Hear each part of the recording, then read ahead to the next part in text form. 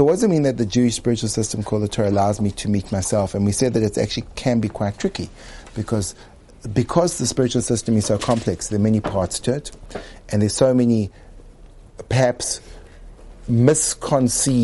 people misconceive the apparatus as ritualistic obligations, and as a rule, ritualistic obligations seem to stifle out the presence of self by requiring you to do this at this point in time and that at that point of time. When you wake up, this is what you should do. When you're about to eat, this is what you should do. When you finish eating, this is what you should do. So there's an actual threat to the self by imposing the spiritual system. And what we'd like to do is we'd like to advocate that instead of the system threatening your sense of self, it will actually illuminate and unveil and uncover the depth of who I am and of who you are. And that's huge. That's huge if we can actually apply it and do it in that way. And so one of the things we actually drew on in relation to this idea was the recounting of Noach's introduction, the way he's put into the narrative, into the text of the Chumash. The way he's introduced is Noach. Eile told us Noach ish tzadik tameh ha'yu b'doroso, which means these are Noach's children. Noach, he's his own child, and we express the notion that the ultimate person that we can, the only person that we can fundamentally ever give birth to, is ourself, which has so many connotations in relation to the fact that I acknowledge my individuality, I acknowledge my differentiation from others, I acknowledge the particularities of the persona I am, and I recognize that my purpose in life is to move my innate potential, which is specific to me, from a place of hiddenness to a place of being revealed. And that the notion of realizing potential is not creating a person, it's revealing a person that's already there, which is a spiritual idea. The idea is as follows: I have an intact greatness represented by my soul, which is almost unlimited in its greatness in terms of kindness, connection, power, wisdom, self-mastery. All of those things are nuanced inside of me in the way that personality composition is created. And the goal in life is to remove the obstructions that inhibit that expression. So what would be an example of that? Well, an example, just to make it kind of more practical. An example would be as follows. Me personally, real story, I love people. I'm extremely gregarious. I love making friends. I love connecting to people. But I'm also a person that occasionally gets into a bad mood and I want nothing to do with anyone. I just rather everyone just go away. Go away! Not now. So how do I deal with that? Well, if I recognize that there's a part of me, a deep part of me, that seeks connection and that wants to connect, help, care for, give to, and there's a part of me that wants to break that down, call that part anger, or whatever it is. So now I can start to broker. I can start to, again, and I'm going to present this almost as if it can be done easily, and it can't. But let's say, as if it could become done easy, that part, which is the angry part, is now creating resistance to connection. So the way I discover the power of my connection is if I can somehow move that angry part away so that the caring part can shine through, then I become manifest even under trying circumstances. So let's say, for example, one of the things which will cause me to disconnect from people is when I feel preoccupied with a lot of things I have to do, or I'm going through my own personal stuff. So I'm going through my own personal stuff. I'm upset, or I'm sad, or something's going on in my life. So then I stop seeing the people around me. So listen to this for the greatness of expression of self. There was a woman whose husband. She was a wife of a great Rosh Hashiva, and her husband passed away in their home. And the burial society, the Chevra Kadisha, came to collect the body. And whilst they were collecting the body, she wanted to just reassure them that she's so appreciative of the work that they do, and thanking them for their care and concern. Which means, in the depth of her own despair, she was able to see beyond herself and recognize the actions of others. So for me, that's big. That's big. Often when I'm not in the depths of any despair, I just can't see people around me. Which means that there's other stuff blocking that self from, but that's what we possess. In our own nuanced fashion, of course, everyone. So that's what we have to do. That's what life's about. Life's about getting over those obstacles and boundaries which restrict the self from being expressed. The self internally is there. It's perfect and pristine, but it's blocked. And it's not about making ourselves, it's about uncovering and seeing and revealing and actualizing the self which pre-exists. It's already there. Now this is echoed beautifully in this week's, I suppose the father of faith of the entire Western and Near Eastern world is Abraham. Abraham's impact on the world is felt so powerfully until this day. I mean, people, Abraham is a familiar name. People actually called that name, even though it's a name which goes back 3,000 years. But the impression is far more than just a name that's called to people until this very day.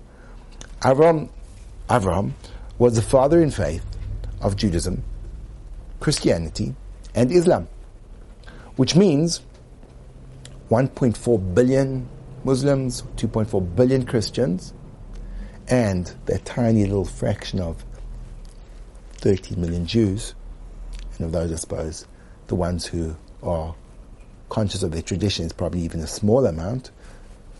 Interesting contrast in numbers. All hold to this man as being the progenitor of everything that they believe in, and the introduction of, I suppose, monotheism into the world. So Avraham Avinu was the prototype of a spiritual guide to an unfathomable degree. He was really the ultimate, to use the language of perhaps the ultimate guru. He still has billions of students, even though he died 3,000 years ago. That's impressive. That's pretty impressive. And when he's introduced into the text, he really has there's nothing spoken about. The first dialogue that we see, he's historically recounted his birth and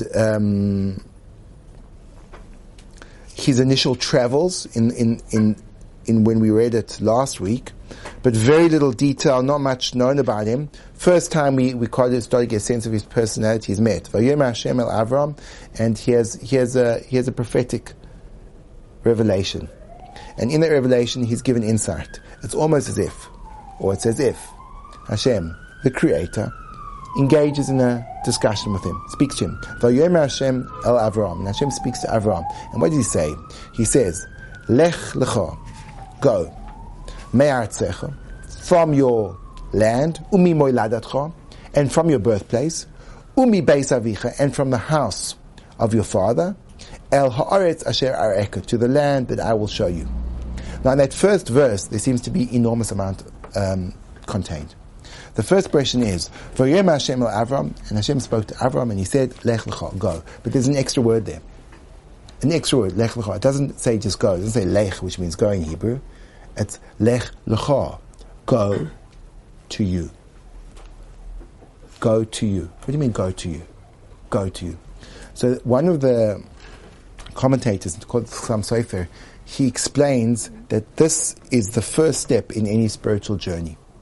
The first step in any spiritual journey is the basic recognition that the journey you're taking is not a journey external to self, but internal to self.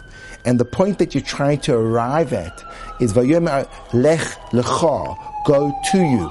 That if your spiritual expression creates dissonance with your deeper self, something has gone badly wrong.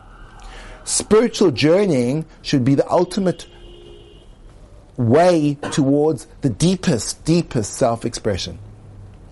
It should not be an inhibiting, limiting. It should be a revealing and empowering, expressive journey. And something which I've mentioned to you many times before, that my aspirations as a young child, teenager, and young adult, all I ever wanted to be was an artist. That was my go-to place of expression, to paint, to draw, to sculpt. And yet today I do, but very, very quantitatively why very little of my life is spent painting, drawing, and sculpting. But what I discovered in my own world and in my own life is that my desire for creativity was being expressed in the visual arts, but now my desire for creativity has found a much deeper and more profound expression in the world of teaching, understanding, in the world of communicating. Instead of me just taking a landscape and putting it onto canvas and allowing that to be an expression of creativity, I can take what I believe to be the deepest parts of myself and share them with others. So for me, that's a way more powerful expression of my creativity, and I feel that process has been one of revealing self, and not that, oh my gosh, I've been cut off from being an artist. No, I've been empowered to be an incredibly more profound artist than I could have ever imagined had I been limited to the visual arts. And I think that's true of everything within our side of ourselves, that the things that we express, if we go a little bit deeper into them and not look at the particularities of our strengths, but as the generalities, so we become more empowered to see how we can express ourselves. So for example, there are certain people who excel at skateboarding. They have a longboard and they can careen down a steep hill at a neck-breaking speed. And at the last moment, in order to brake, and I've seen this with my own two eyes, they plunge forward with wooden blocks on their hands, and they stop themselves by keeping their feet on the board and their hands on these blocks, which then scrape against the surface of the asphalt and grind them to a halt. So now if you look at that, you say, oh, well, I'm skateboarding, and now I'm taking my spiritual journey, so how to incorporate skateboarding into it? Well, of course you could always skateboard, but what if you went deeper? And you thought to yourself, well, what is that? And you try to conceptualize. Well, what am I doing when I'm skateboarding? Well, there's enormous amounts of coordination, balance, the deep desire to experience the thrill of speed, and the timing that at the last moment you're able to bring to a halt what otherwise would be a very, very kind of dangerous experiment. So it shows coordination, it shows balance, it shows extremely good perception of timing. So how can I use that in my spiritual world? So I have to kind of extrapolate the principle. So let's talk about speed. What is speed about? Speed is essentially experiencing the world with a rapid pace of change. So if I like speed, it means that when things are drawn out in terms of their rate of change, I start to feel a sense of stagnation. I need a rapid shifting in my environment in order for me to remain engaged. Things have to be on the change the whole time. So now, how can I incorporate that into my spiritual journey?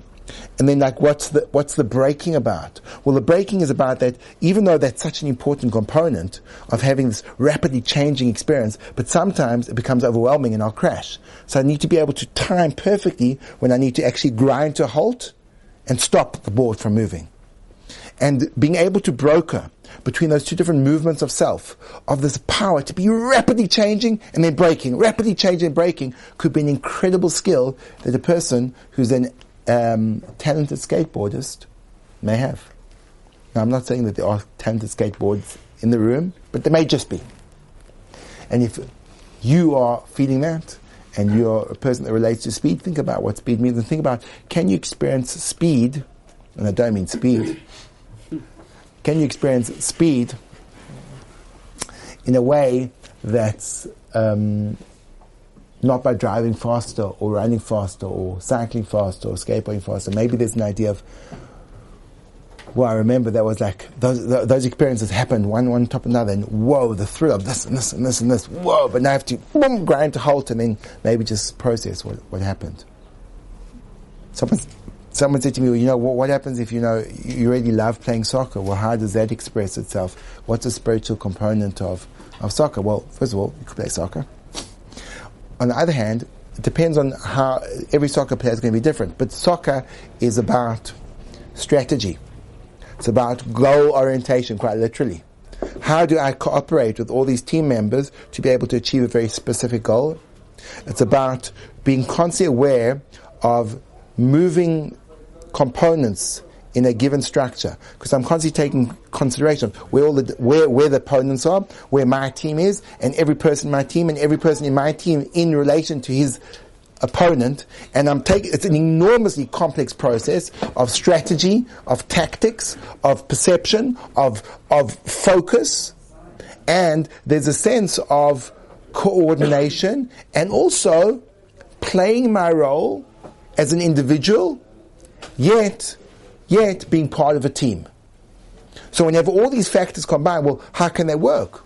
Well, okay, let me think about my present context. Like in our context. In other words, football is all about it's all about group dynamics. It's all about teams. It's all about goal orientation. It's all about, sometimes I have to sacrifice myself for the team. Sometimes I'd like to be there scoring the goal, but you know what? I don't have the right speed to outrun this opponent, so I'm going to pass it to the wing. He's way better at that. And recognizing where I have to hold back, and recognizing when I can move forward. So something which is as mundane and perhaps trivial as a ball game actually becomes a crucial component to reveal my strengths and weaknesses, my powers that I can actually bring into the world. And every single thing I do in life is pretty much the same. It tells me about myself. So when I look at myself in that way, I start to build up sufficient evidence to know the hidden part of who I am. And then I can start to think about ways of introducing that person into the world where I am. Let's go back to the verse. Vayomer Hashem LaAvram, Lech lecha. You want to begin a spiritual journey, don't go outside of yourself, begin with yourself. Lech lecha, go to you. Now, look at the continuation of the verse. Me'aretzecha, from your land. Over here, the notion of land is always an analogy to physicality. Sometimes the material achievement, what we practically do with our thought, can cloud our judgment as to who we are. We become enthralled by the approval and approbation that we get from doing stuff. But it doesn't really help me knowing myself. So sometimes I have to move away from the material that may be holding me back from the recognition of who I am, in order to see who I am. So lech lecha, go to you. Going to you may mean that you have to go me'aretzecha. You have to go away from the physicality and the material that could be clouding your vision as to you are.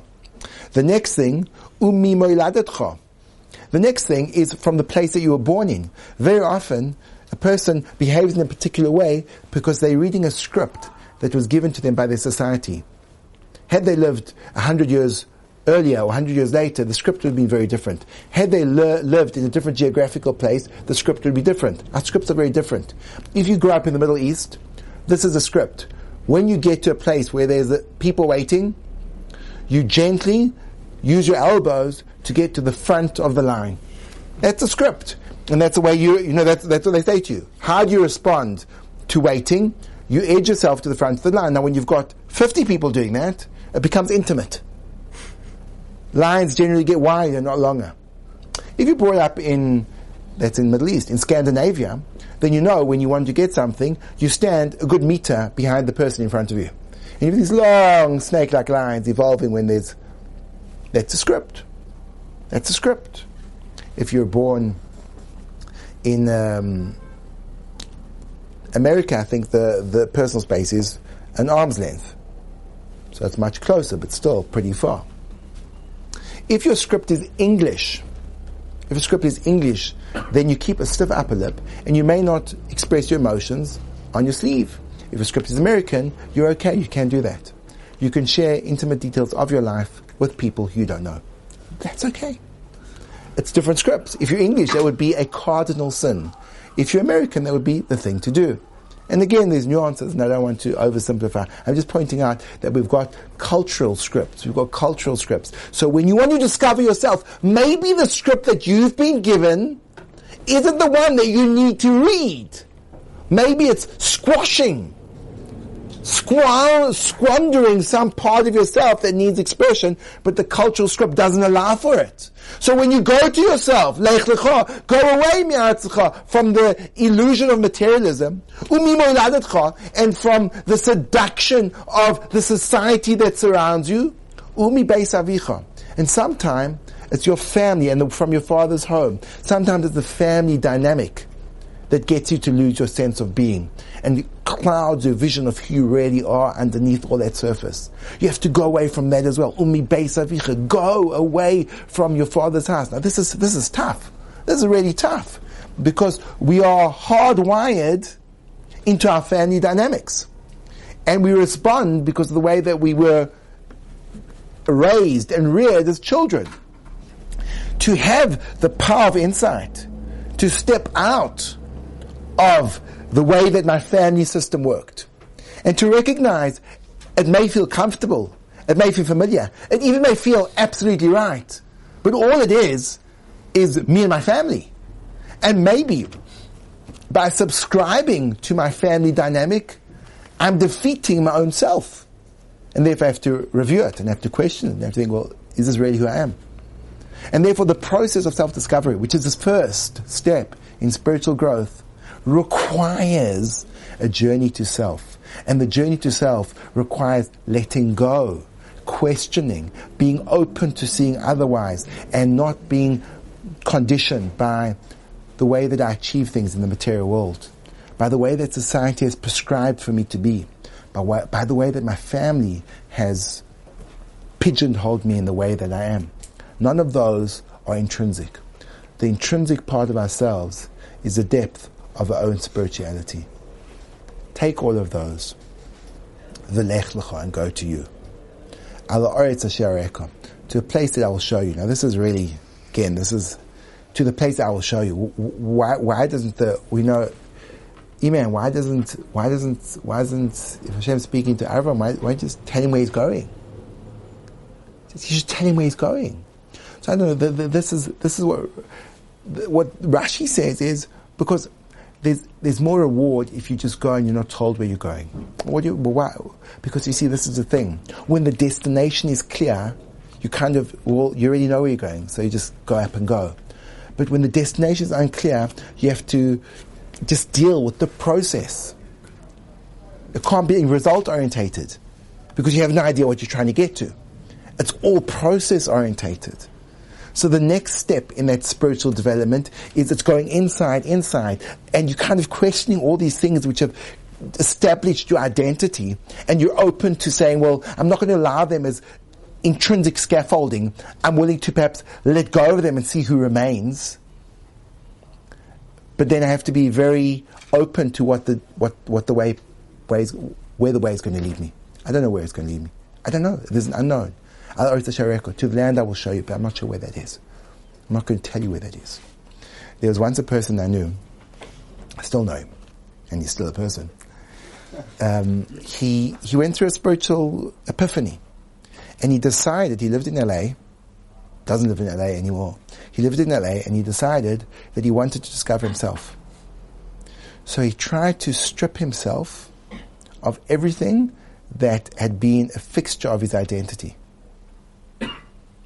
So he had some savings, so he moved into a small, tiny apartment in not the best area of LA, and he just would ask himself every day, what do I want to do? Who am I? And he was a really talented pianist, and he felt that playing the piano was very much an expression of who he was. And then he asked himself, do I need to play the piano? And he felt no need to play the piano. And slowly but surely he actually stripped his identity. And the way he explains it to me was, he says, he almost felt as if he had this whole identity, and it was like a balloon, a helium balloon attached to a string that he was holding onto. And he says when he made this when he gave himself the permission to discover himself, it was almost as if he described it to me. It was almost as if he felt he'd let go of that balloon, and then he could just be himself. He didn't need to hang on to it anymore. Now, that's not everyone's journey. That hasn't been my journey. My journey's been letting go of a helium balloon, which sounds like, oh my gosh, that sounds beautiful, so smooth and so easy. And for me, it's like I'm hacking away at this piece of marble, and they're always like these chunks which keep jutting out. Like this is, as I've got a perfect piece, and like I'm getting the shape right. Then I knock the chisel with a hammer, and then boom, this big chunk comes. Oh gosh, how am I going to do that? And then try to work with it. So everyone's experience is different, of course. But I think that's profound insight into what the nature of the spiritual journey is, and that's why the idea is that when you meet the Torah, you're really meeting yourself. And it allows you almost an orientation of who I am by demanding and coaxing us into seeing what we possess. And then that allows us to introspect, but we have to go inside. And therefore, these things which can inhibit spiritual growth are things like conforming. Just because everyone else is doing it, I'm going to do it. It can actually you can lose yourself. Pressure, internal pressure, that the guilt that I'm just going to do it because I have to do it, can cause you to lose yourself. And there has to be a really brutal self-confrontation and a deep discovery where you have to go inside and be able to look at yourself and see yourself with all the good and all the bad, and just get a sense of how the me that is I is working. And that's, I think, something that's a very profound lesson for us to consider in this stage of the game. Stop recording.